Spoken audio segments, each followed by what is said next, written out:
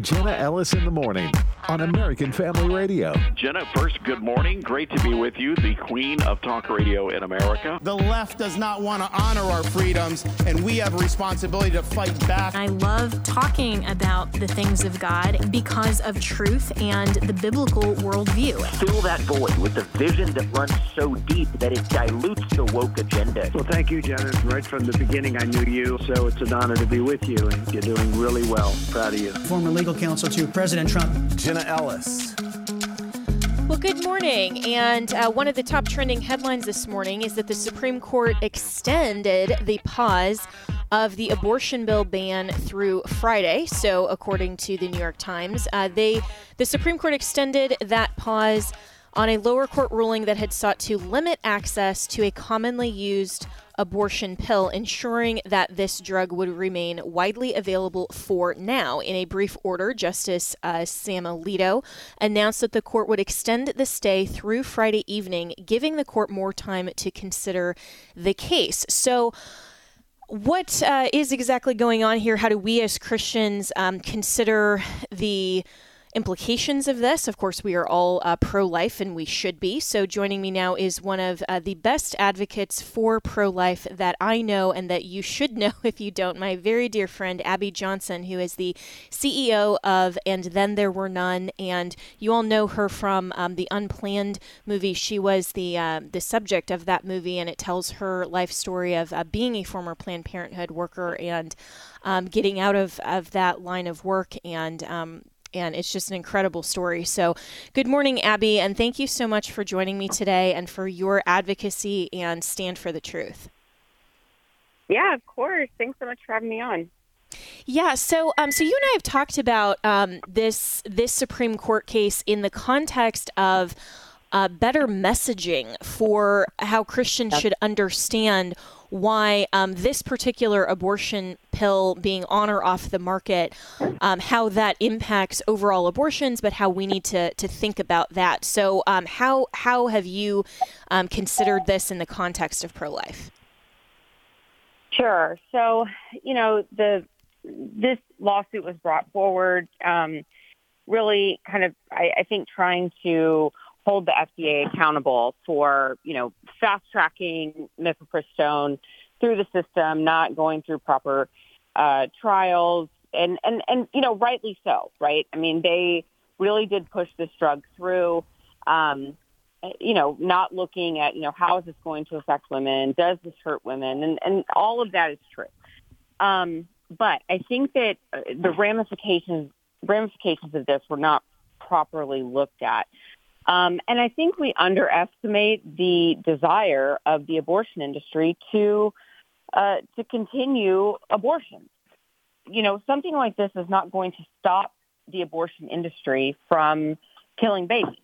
So they already have a plan in place to continue providing medication abortion, chemical abortion, if they're no longer allowed to use mifepristone. And it's a misoprostol-only regimen. And honestly, it's even more dangerous for the women who are going to be having abortions. And look, I'm not out here advocating safe abortion. Okay, that's not me. But on the other hand, I don't want women to die when they have abortions. But our job in the pro-life movement is not to say, well, okay, you can kill your baby this way, but you can't kill your baby this way. Our job in the pro-life movement is to say, we don't want you to kill your baby at all. And unfortunately, this lawsuit has done what I've said. It said, you can't kill your baby by using mifepristone, but you can kill your baby by using some other regimen. And that's really not the goal. That's really not what we're trying to do in the pro-life movement. Right. We are trying to eliminate abortion altogether, and to say that no matter what form of abortion is chosen by the doctor or the abortion provider, all of those things are wrong. And so that makes sense. And it makes sense because, if you think about taking a pain reliever, if the FDA didn't go through all of what it should have and the approvals of one type of pain reliever, then there are plenty of others on the market. So that's not going to stop people from accessing pain relievers. It's just going to take one option off the table. But this was interesting as well, Abby, because just in the context of this particular case that may have wider impact, at least on how drugs go through the FDA process. And this has been on the market for a really long time. And this particular drug used in combination with another one is, at least according to CNBC and some other articles I've read, is the most common method to terminate a pregnancy in the U.S., accounting for about half of all abortions. And this has been used, this isn't new. So the fact that a Texas judge was willing to go back and say, well, wait a minute, the FDA didn't actually do what it should have in terms of the process. Do you find that aspect at least helpful, that the judge is willing to go back and say, after for the years that this has been on the market, we still need to go back and make sure that this is safe? Yeah, I do. And next, let's do the COVID vaccine. Right. I think, I think that we can start looking at, drugs that have caused harm. The FDA, the misoprostol combo, hasn't always been FDA approved. It wasn't, it wasn't that long ago that combo, was approved by the FDA. It was, it was used off label, for a long time. And then the FDA approved it. So, I think the FDA does have to be accountable. Obviously they are, in bed with a liberal agenda. And so, some drugs that we think, this should be approved, don't get approved. And then some drugs that are, like abortion drugs and, COVID, we saw what happened with COVID vaccines and things like that. They get pushed through very quickly. Unfortunately, I think what's going to happen with this is that if mifepristone is taken off, it will be temporary. What will happen is the FDA will do another trial and they'll push it through again quickly. And they'll be able to do that because they're in cahoots with the Biden administration, and they'll allow it to go through quickly. And I don't think much will change. A friend of mine who's a physician, who's done some work with the FDA, he said that if they do another trial, they'll probably get reapproval for mifepristone within 3 to 6 months. That's crazy. That they would get, reapproval for a drug in 3 to 6 months. But he said that's probably the timeline that we would be looking at. Wow. So, to your point, yet things like hydroxychloroquine, couldn't be fast-tracked at all as some kind of therapeutic or, any of these other drugs that were used for an off-label purpose. But this is an agenda. It doesn't just seem like that. It absolutely is. And so from a broader scale, because this is so clearly and intentionally designed for a specific outcome, and the FDA and all of these other three-letter government agencies, I've learned, especially in the last few years, to not trust at all. So how do you talk to the larger culture about the pro-life movement? I mean, when we are facing an upcoming election that a lot of politicians and even Republicans are suggesting that we need to kind of back off some of the more extreme positions on abortion and say, we have to front load messaging with, we're for all of the exceptions and, all these things that we can't look like extremists. I'm thinking Dobbs was the best generational win of my lifetime to truly advocate for the most fundamental right, which is the right to life. And we're now backing off of that. We need to push forward and build on that. And so what is your message on responding to some of these just talking points from the left that, you're being too extreme on abortion?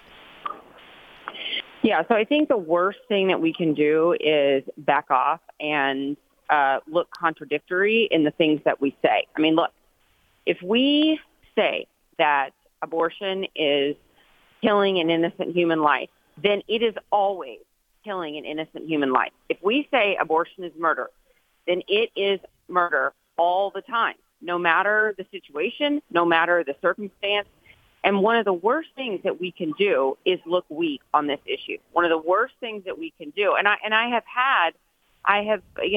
know people who are support abortion. I have friends who are pro-abortion, and they have told me personally, they've said, Abby, one of the most ridiculous things in the world is when, pro-lifers have exceptions, in their mind when they say things like, oh, well, yeah, I mean, abortion's wrong, abortion's murder, except in cases of rape. Or, well, what are you saying? Like, it's murder sometimes, but it's not murder all the time. It's killing sometimes, it's not killing all the time. That makes us look like fools. So we've got to be consistent in our messaging. Our politicians have got to do better when it comes to messaging these issues. I don't know. I don't know how they get training on that. They need to start listening to their constituents, I guess, because I think that we're far better at messaging these issues than they are.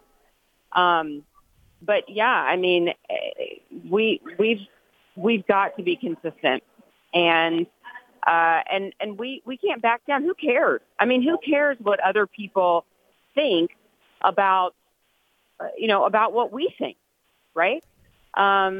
They're going to think we're extreme no matter what. The Democrats are going to think that we're extreme on these issues no matter what, because they think that any ban on abortion is wrong. They think abortion for any reason at any time is okay. So we have to just be consistent in our messaging and be consistent in our beliefs. Absolutely. And I don't know where these politicians are getting their messaging, and they are backing off because of the polls or from, some other influence. And I'm thinking, why should a poll matter? Stand up for the truth and don't back down. And to your point that if abortion is murder, which it is, then it's murder in any situation, regardless of how the child came into existence. There are ways that children, unfortunately, can come into existence through crimes like rape and incest, but we never in this country, in our justice system, punish an innocent third party for the crime of another. And so this whole idea that it's forced birth is ridiculous, and we have to do better on all of this, and we have to champion this issue. And I think if we were more prepared as a conservative community to deal with the outcome of the Dobbs issue, then hopefully we would have had better messaging in place. But in just the last minute I have with you, Abby Johnson,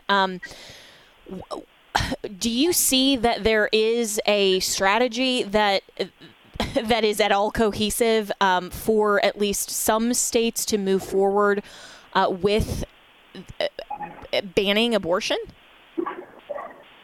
Well, I mean, yeah, there are some states that have done it. I mean, I live in Texas. Texas has, we don't have any more brick and mortar abortion facilities here in Texas.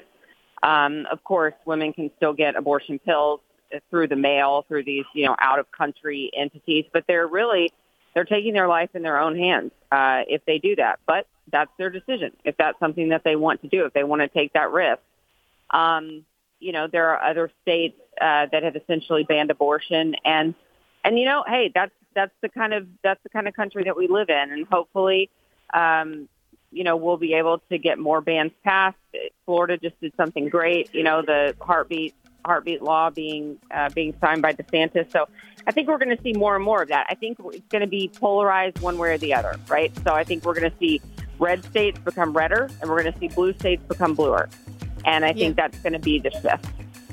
Yeah, well, and regardless of the ebb and flow of the red states and the blue states, we need to stand firm for life, and you do such a fantastic job of that every day, Abby Johnson. So thank you so much for joining me. You can follow Abby Johnson on Twitter, on social media. She posts some really good pro-life messaging, especially on Facebook, where you have a little bit longer form content. So I would encourage everyone to follow Abby Johnson. Some of the stuff that I say about pro-life, I get from Abby Johnson because she's so good at this. So follow know her and her ministry, and we will be right back with more here on Jenna Ellis in the Morning.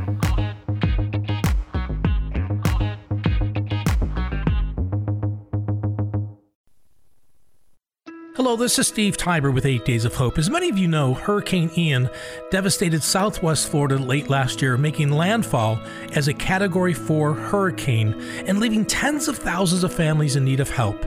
Hurricane Ian caused over $110 billion of damage, but today we're excited to announce that 8 Days of Hope 19 will take place in Fort Myers, Florida from May 20th to the 27th, bringing much-needed relief to these families in need. We'll be focusing on roofing and drywall, mechanicals, painting, and so much more. If you love to use your gifts to serve those in need, we invite you to join us. It's free. We provide the food and lodging. Everyone is invited regardless of your skill set or your age. If you can't volunteer, we invite you to pray for this outreach. Pray that the families we serve would see God glorified as we rebuild their homes. For additional information regarding this rebuilding trip and how to get involved, please visit 8daysofhope.com. That's 8daysofhope.com. This is Pause to Pray, a chance to stop down each day from the daily noise of life and pray for our country's leaders. Today we pray for Representative Bill Johnson of Ohio. He has served Ohio's 6th Congressional District since 2011. Proverbs 10:9 reminds us of the qualities of a good leader. Whoever walks in integrity walks securely, but he who makes his ways crooked will be found out. Right now, with this in mind, let's pray together. Almighty God, we ask for guidance for Bill Johnson as he represents the people of Ohio. We ask this in Jesus' name. Amen. Pause to Pray is a service of this station and the Presidential Prayer Team, a nonprofit, nonpartisan ministry dedicated to encouraging prayer for our nation's leaders.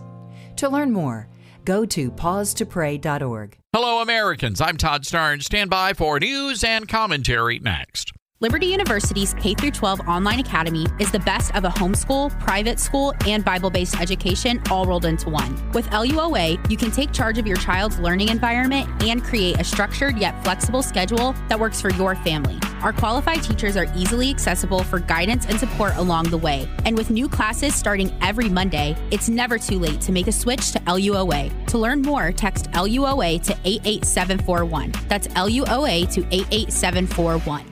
A lot of public schools across New York State are scrambling to find new mascots today. The Board of Regents has banned public schools from using Native American names as mascots. No more Warriors, Chiefs, or Braves. It's part of a national effort to scrub what the left considers to be racially insensitive imagery from high school and middle school athletics. Nearly 60 school districts will be impacted. They're going to have to give a tomahawk chop to all indigenous-related mascots. The Lone Ranger is fine, but Tonto gets the heave-ho. But there is one catch. The ban does not cover tribal schools in New York State. So if the Shinnecock or Oneida Indian Nations want to field teams named after Chief Sitting Bull, that's okay. But paleface schools, not okay. Sort of like the Indian version of reciting the lyrics to rap music. Be sure to get a copy of my book, Culture Jihad. It's available at toddstarnes.com or your favorite bookstore. Welcome back to Jenna Ellis in the Morning on American Family Radio. Well, speaking of the messaging in the media and how the left tries to just come at people with the most ridiculous comments, Vivek Ramaswamy, who is a GOP presidential candidate, joined CNN yesterday morning. I know he goes into the lion's den quite a bit, and freshly off of speaking at the NRA convention, was talking about our constitutionally protected Second Amendment rights, and had a clash with Don Lemon. And I want you to listen to this full clip. It's about 3 minutes of this exchange. And how the conversation so got off the rails because Don Lemon was just not willing to engage in the merit and the substance of what Vivek was saying. And this is why the fake news media, as President Trump calls it, that's so genuinely a great term for it, because the leftists never actually want to engage in the substance. They just want to talk over you and put you down. But this is a conversation back and forth between Vivek and Don Lemon. Let's play cut 11. That war was fought for black people to have freedoms in this country. Yeah. Actually, that's why the Civil War was fought. Okay. And the sad part about it... That wasn't fought for black people to have guns, I think. Actually, you know, funny fact is, black people did not get to enjoy the other freedoms until their Second Amendment rights were secured. And I think that's one of the lessons that we learned. Black people aren't allowed to enjoy the freedoms. I disagree with you on that, Don. I disagree with you. And I think you're doing a disservice to our country by failing to recognize the fact that we have equality before the law. And you live in this country, then you can disagree with me. But we're not. You mentioned that there are three different shades of melanin. Don, I think we have to be able to talk about these issues in the open, regardless of the color of our skin. Black Americans today, to say that, compare that to 1865 and 1964, I think for you to compare it to 1865 and 1964 equal rights in this country. Actually, I think it's insulting to black people. It's insulting to me as an African American. I don't want to sit here and argue with you because it's infuriating for you to put those things together. It's not right. Your telling of history is wrong. What part of the history was wrong? What part of the history was wrong? That the Civil War was fought. You're making people think that the Civil War was fought for black people, only for black people to get guns and for black people to have... The Civil War was fought for black people in this country to get freedoms, a noble mission. And I think that even after we succeeded, we had to actually secure those freedoms. To reduce it in a speech at the NRA, to say you're making people think, or you're trying to say that black people to get guns, that was the reason that you're there at the NRA. That was the reason for the Civil War. It is a fact. That's reductive. It's not reductive, I think it's insulting. There are a whole plethora of reasons for the Civil War. With due respect, I find your explanation reductive and actually insulting, including to black Americans, to say that black people today, compared to 1964, 1865, haven't made progress in part because of the freedoms we secured. And the Second Amendment was part of what secured them that freedom. I cannot keep a thought if you guys are talking to me in my ear. So hang on 1 second. So to say that black people, say what you said again. Black people secured their freedoms after the Civil War. It is a historical fact, Don. Just study it. Only after their Second Amendment rights were secured. They were not secured their freedoms after the Civil War. That is not. You are discounting Reconstruction. You're discounting a whole host of things that happened after the Civil War when it comes to African Americans, including the whole reason that the Civil Rights Movement happened is because black people did not secure their freedoms after the Civil War, and that things turned around. People tried to change the freedoms that were supposed to happen. And you know how they got it? They got their Second Amendment rights, and they actually got the NRA played a big role in that. But today, Don, the NRA did not play a big role. Absolutely, they trained black Americans how to use firearms. That's a lie. That's not. The NRA did not play a big role. This is just historical fact. It's not historical fact. The part that I find, because you say it's historical fact, the part that I find insulting is when you say today black Americans don't have those rights after we have gone through civil rights revolution in this country. You are sitting here telling an African American about the rights and what you find insulting about the way I live, the skin I live in every day. Here's where you and I have a different point of view. Black and white that black people don't have in this country,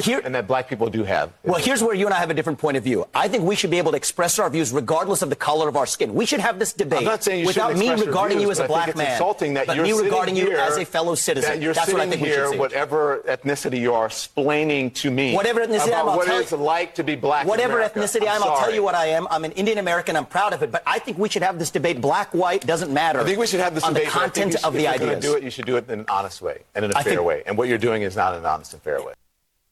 So racism, oppression, and, facts are fine when Don Lemon says them, but he can just say, well, no, they're not facts and not provide anything when Vivek comes back. So this exchange was just incredible. And so Vivek Ramaswamy joins me now to talk about this. And, Vivek, I thought your persistent explanation of just pushing back on history and your point that none of the other freedoms for black people would have been secured without first securing the right to keep and bear arms actually makes sense, and you did get that point across. I did, and Jenna, this is why I make it a point to go on media, including left-wing media, where people disagree with us, because we have to actually see the problem in the face and then actually run through it if we're going to have a country left. People have forgotten that history. A lot of people forget this, actually. I didn't have time to bring it up yesterday in the short windows when Don Lemon wasn't having a conniption. But, one of the things actually people forget is the Dred Scott case. You'll know this from your legal background and constitutional background, Jenna. But the Dred Scott case, which disastrously, before the Civil War, one of the embarrassing cases in our Supreme Court history, said that black people were not persons because if they were, or could not be citizens, because if they were citizens, then that would give them the right to own guns. Chief Justice Taney, actually, that was one of the famous and ignominious holdings before the Civil War. So it was absolutely essential for black Americans to secure their Second Amendment rights in order for all the other rights to matter in the Reconstruction era. The problem for the likes of Don Lemon is that doesn't fit his narrative. On one hand, he thinks of himself as a civil rights crusader. On the other hand, he has an inherent anaphylactic reaction to the Second Amendment.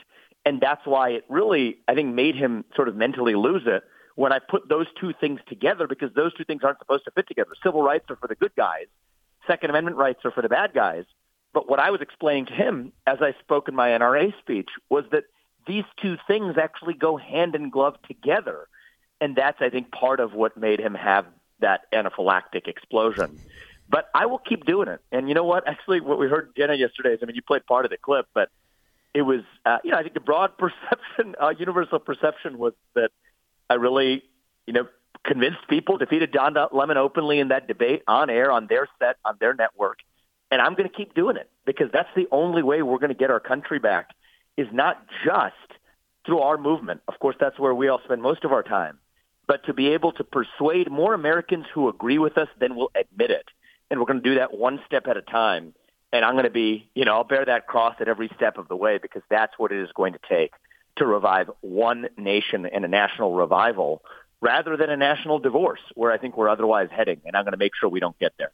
Yeah, well, I love it. And I love the fact that you're willing to go into the leftist epicenters of their own conversations and their own siloed viewpoints. Because if we're only speaking to ourselves and in our own echo chambers, then we're not actually convincing anyone. And you may have not convinced Don Lemon because, he's Don Lemon. He's going to have that cognitive dissonance. And, you kind of watched his brain short out a little bit when you were fitting the pieces together for him. But he wasn't your audience. It was everyone else who was listening to that and who now is seeing that clip and actually hearing you. And I love the fact that they are going to have a very difficult time, the leftist media, from canceling you off of their airwaves because you're running for president. And so as a presidential candidate, that gives you a really great opportunity to go into those networks. And, I remember, Vivek, when I was representing President Trump and initially in the first impeachment, and a lot of the networks just ended up refusing to cancel me on. CNN was one that when I actually explained to one of their leftist hosts, when he came at me saying, you think that, Democrats are actually, anti-Constitution. Why is that? And thought it was kind of this gotcha moment. And I explained it right back to him, and then they never invited me back. So I hope that they continue to invite you back. But this is the whole point, is that we have to talk to our fellow Americans. And I loved what you said, that we should be talking about this, whether, regardless of the color of our skin.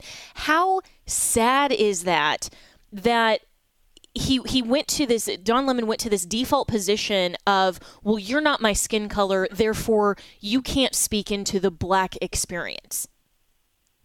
It is fundamentally un-American, okay? That the color of your skin determines the content of what you are allowed to say or think. That is what's creating this culture of fear in our country. That is what's fueling, Jenna, this growing gap between what people are willing to say in private and what people are willing to say in public. And I refuse to let that gap widen. We have to close that gap. That's the litmus test for the civic health of our country.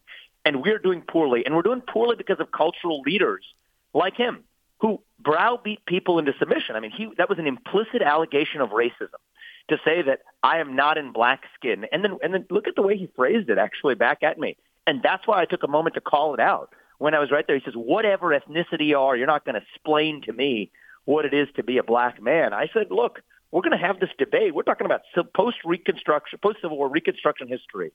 That's not something that's different whether you're black or white. We ought to have this debate as co-equal citizens. And I refuse. That's why I said I'm an Indian American and I'm proud of it. I mean, in a certain sense, there was a tinge of racism in what he shot back with, whatever ethnicity you are. And I wasn't bothered by that. I don't have a thin skin for these things, but I thought it was important to call out because it reveals the vitriol, the poison behind this hateful perspective that if you're not this skin color or this gender or this sexual orientation, then you need to shut up and sit down. That's a form of psychological slavery. You want to talk about slavery, it comes in many forms today. And I think that we have this culture that tells you if you're in the wrong skin color, if you have the wrong ideas, literally, like, I'm using intentionally harsh language here because this is what, Americans used to tell slaves in the pre-Civil War era: shut up, sit down, and do as you're told. That's become the culture in America today: shut up, sit down, and do as you're told. And I refuse to shut up, sit down, and do as I'm told.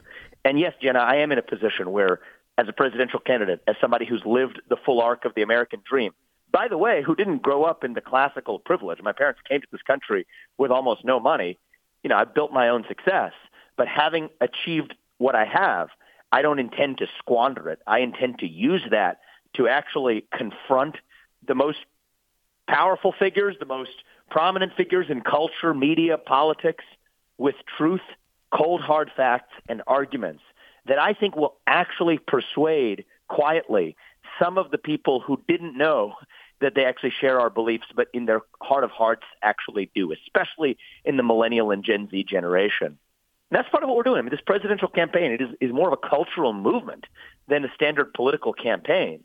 And I'm confident, Jenna, that I just came off of a 10-county bus tour in New Hampshire where we took a bus. It's funny, it's a little disorienting for the first time to ride a bus that has your face plastered along the side of it. It was kind of a funny thing, but I went to all 10 counties in the state. We're going to Iowa, doing a bus tour there starting Friday of this week for a few days. One of the things we do is we go to college campuses. See, we don't just go to the Republican town committees. We don't just go to the local Republican events. We do that too, but we go to college campuses. I went to New England College. There's a majority black kids that were there in the pre-event that we held, and then a speech that I gave at the college. I was challenged with a hard question from a kid sitting in the front row, earnest kid, but asked a hard question about my position on abortion, my pro-life position. And I think this is actually, I'm more hopeful than ever, Jenna, that next generation, especially Gen Z, which actually is a little surprising, they're hungry for leadership, right? They're so hungry for a cause and for purpose and for meaning that, yes, part of what the woke movement, the likes of what Don Lemon represents, they fill that void for purpose, but with this false idol, this false sense of purpose of racial identity or gender or sexual identity. But give them, I don't want to say give them credit, but recognize what they're doing. They're at least filling it with something. And so that's what I think we in the conservative movement need to do, is we need to fill that void of purpose with something, right? And that's what I'm aiming to do in this campaign, with the vision of national identity, a belief, yes, in God. It doesn't have to be a four-letter word anymore in our culture, with a revival of family. These can be things that fill our void, even the idea of the individual and pride in self and the work product that you create, hard work as a virtue and an ethical value. I think that they were listening. You can see it in their eyes, and they won't register as Republican, but they may come around and vote for me.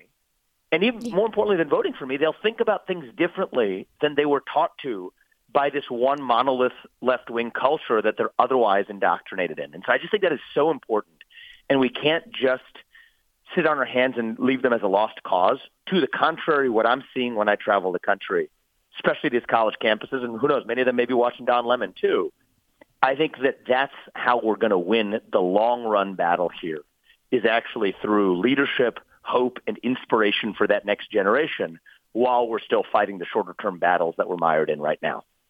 Yeah, so well said. And this is basically a presidential campaign that is also an apologetics campaign, where you are going and speaking truth and doing that in a way that is hopefully convincing people to understand that ultimately our identity, we as Christians would say our identity first and foremost is in Christ. But we also, as you mentioned, have as an outflow of that, we should have national pride in the sense that I'm proud to be an American because I recognize the Judeo-Christian founding of this country and the fact that our rights have been better preserved and protected through things even as terrible in this country as the Civil War. The outcome of that was to better form a more perfect union, and we're continuing to do that even in the midst of the likes of Don Lemon. So Vivek, thanks so much for joining, and you can go to vivek2024.com to learn more about him and to hopefully get you on the debate stage, Vivek. So hopefully we will see you there in August and look forward to it. So thanks so much for joining, and continue to tell the truth. I do think that young people want the more long-form conversation. They want to engage. And they want to have answers, substantive answers to these questions of life's most basic things that we all have to answer. Who are we? What are we doing? What is our purpose? What's our national identity? Who am I as a human being created in the image of God? So continue to speak the truth. We will be right back here with more on Jenna Ellis in the Morning.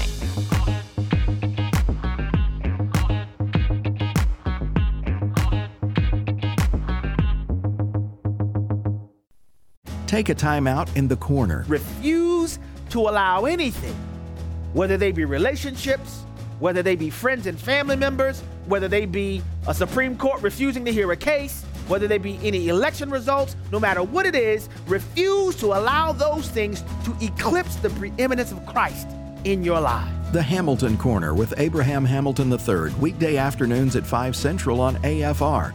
The podcast is available anytime at afr.net.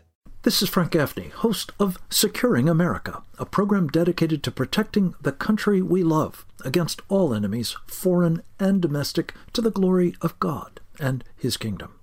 Each weeknight at 11 p.m. Eastern Time, we provide insights and recommendations about the most important challenges facing our nation from her most thoughtful experts and patriots. Join me to learn how you can help in Securing America right here at 11 p.m. Eastern Time. Here's Ellis Craft of Reach a Village Ministries. We are excited to announce the start of our children's campaign for American Family Radio. We have a goal of seeing 60,000 children reached with the gospel. We have a generous donor that will match up to $30,000 for AFR listeners. That means $1 will reach 2 children with the gospel in villages around the world. These countries often have less than 2% populations of evangelical Christians. They are unreached with the gospel. We have trained local believers ready to share the gospel with families in these villages. We just need some additional funding to help mobilize these workers to get there. Your gift will be doubled today. Go to reachavillage.org/AFR or call 833-773-2247 or 833-7-REACH-7. The following is not an actor, but a real-life story from Trinity Debt Management. I'm Corey, and this is my story. I was going through some financial troubles paying off my credit cards. I was paying high interest rates, and it just wasn't getting any better. And I knew I had to do something. So my mom told me about Trinity, and so I decided to call. Trinity was able to do something that I couldn't. I'm paying off my debt, I'm saving thousands, and things are really looking up. I promise you guys, you will not regret it when you call Trinity, because it was such a relief and less stress in my life, and it was the best thing I could have done for myself, because once I called Trinity, they took care of me, and I felt such a relief, a weight off my shoulders, and they are a Christian-based company. I love it. If you're in debt and you need help, call Trinity at 1-800-788-1813. I'm Corey, and I'm debt-free for keeps. 1-800-788-1813. Welcome back to Jenna Ellis in the Morning on American Family Radio. So one of the stories that you probably haven't heard in the news that has really big national security implications, actually, is that the FBI helped shut down a clandestine Chinese police station. Actually a police station in Manhattan after the arrest of 2 alleged operatives earlier this week, according to the New York Post. And the Post is also, according to them, is told that there are several more of these illegal organizations scattered across the U.S. And so these so-called law enforcement organizations that are operated by the Chinese Communist Party are tasked with spying on Chinese nationals around the world. So this is really not good that some of these operations are happening in downtown Manhattan and across the United States. So joining me to talk about this is my good friend Devin Nunes, who of course was a member of Congress for a while and now currently is the head of the Trump Media and Technology Group with Truth Social, and definitely want to talk about some of those implications for social media and the election. But first, Devin, thanks so much for joining me. And I found that this was bizarre that this kind of thing was even going on. And, maybe one good thing that the FBI has done this year. But how should we process this? Well, great to be with you, Jenna. And I wouldn't get too quick to give the DOJ or FBI any credit yet. Fair enough. Likely been going on for a long time. It's my estimation. We ran, when I was chair of the House Intelligence Committee, we had a long ongoing investigation into China, and we had been sounding the alarm on this. And I think it's just a wake-up call for people around the United States to understand what communism is really about, that it's not just about the total control in your country, but even for the people who have fled China. They then track you and follow you around the world. And, the United States is a free and open country. It's easy to get into the United States. And it's kind of embarrassing that we've let the Chinese set up these so-called police stations. And at this point, there's just so much more to learn about this. We got some details from the DOJ a few days ago about the supposed New York police headquarters. But, there's other stories out there that say that there's possibly up to maybe 5 or 6 other locations around the United States where they're tracking these Chinese dissidents. Wow. And to your point, Devin Nunes, that this is communism. I mean, of Big Brother, that even here in the United States, that is supposed to be the beacon of freedom and liberty. All of this is going on kind of under our noses to an extent. And yet the left and the Democrats are rapidly pushing toward other forms of surveillance on our own citizens. I mean, I'm thinking of things like, the central digitalized bank credit and, other things with the social credit scores and monitoring of U.S. citizens to eventually be able to harness and weaponize those systems and say, well, you can only expend certain amounts of these credits and do that in a way that we prefer instead of genuinely having freedom and liberty. And so how do we prevent in this country, and obviously this is a much longer philosophical discussion and policy discussion, but how do we prevent this kind of thing and these sorts of Big Brother things from our own government?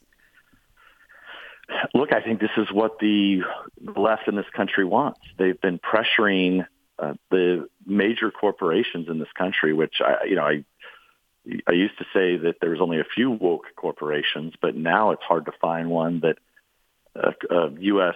publicly traded company that's not woke.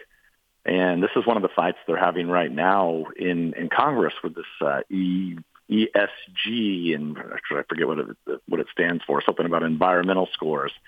That they're now placing on these woke corporations, and these woke corporations are buying into it. And this has huge repercussions. Like I still believe that the Silicon Valley Bank and the other banks that basically collapsed here, what was it? I don't know, month or two ago. A lot of those probably once more information comes out and once people begin to evaluate it, because they were making investments in crazy woke policies like this and following these so-called scores. And, now I was just actually this morning, I was watching Maria Bartiromo's great Fox Business show this morning. And she had on there a guest that was talking about how now you used to have your score when you would go to get a loan for a house, right? Just a mortgage loan. And now it looks like people who have the higher scores, this has been a process that's been around for a long time. You have to have decent credit score in order to get a loan. Kind of makes sense to make sure that so people don't default on their loans. Well, now people with the higher scores are going to be paying more money, is what she was reporting this morning. I mean, so it's just, punishing people for doing the right thing.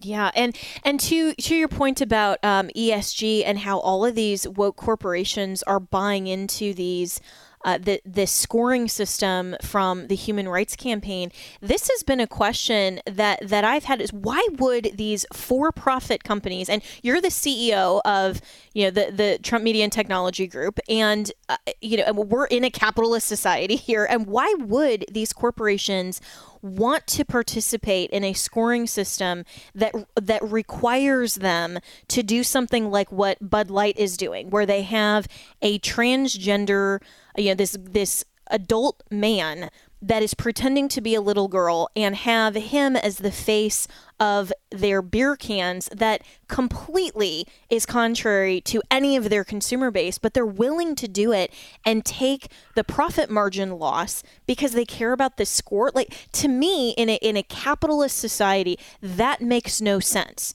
And so what possible value could they find in this woke scoring system that's better than actual profit if you're a for-profit company? Well, the short answer is this is just the breakdown of all normalcy in this country. You're exactly right. These companies are supposed to be for-profit. They're supposed to try to make money. They're supposed to do the best job they can on behalf of their shareholders. It's why we have the Securities and Exchange Commission. They're the ones that are supposed to be watching to make sure they're protecting the shareholders. But what's happening is they're doing the opposite. They're basically taking left-wing policies and forcing the implementation by these corporations, by these U.S. publicly traded companies. And so they're doing the opposite of what they were chartered to do nearly, almost 90 years ago in the early 1930s when the SEC was created after the Great Depression, the start of the stock market crash. And they're doing the opposite now. If you're a left-wing company, you may get the financing.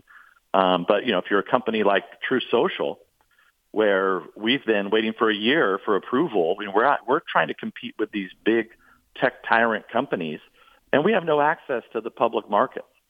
They've been blocking our merger with our financing. So on one hand, they don't like Trump. They don't like free speech. So they stop us, our company, from becoming a public company. And meanwhile, they're forcing these other public companies to adopt these woke policies. And hopefully this is backfiring on them. And, yesterday we had I'm here at True Social headquarters in Florida. And we actually started our group feature yesterday. We're beta testing for groups, which will be a fun new feature for the platform where people can go on and create their own group, either private or public, and interact with one another. It's part of our goal to be truly a social networking company. But we had a little happy hour. So we went over to just a local pub, and they had there on display, 5 or 6 beers on draft. And they were all the Anheuser-Busch draft beers. So Budweiser, Bud Light, Stella, et cetera, that were on draft.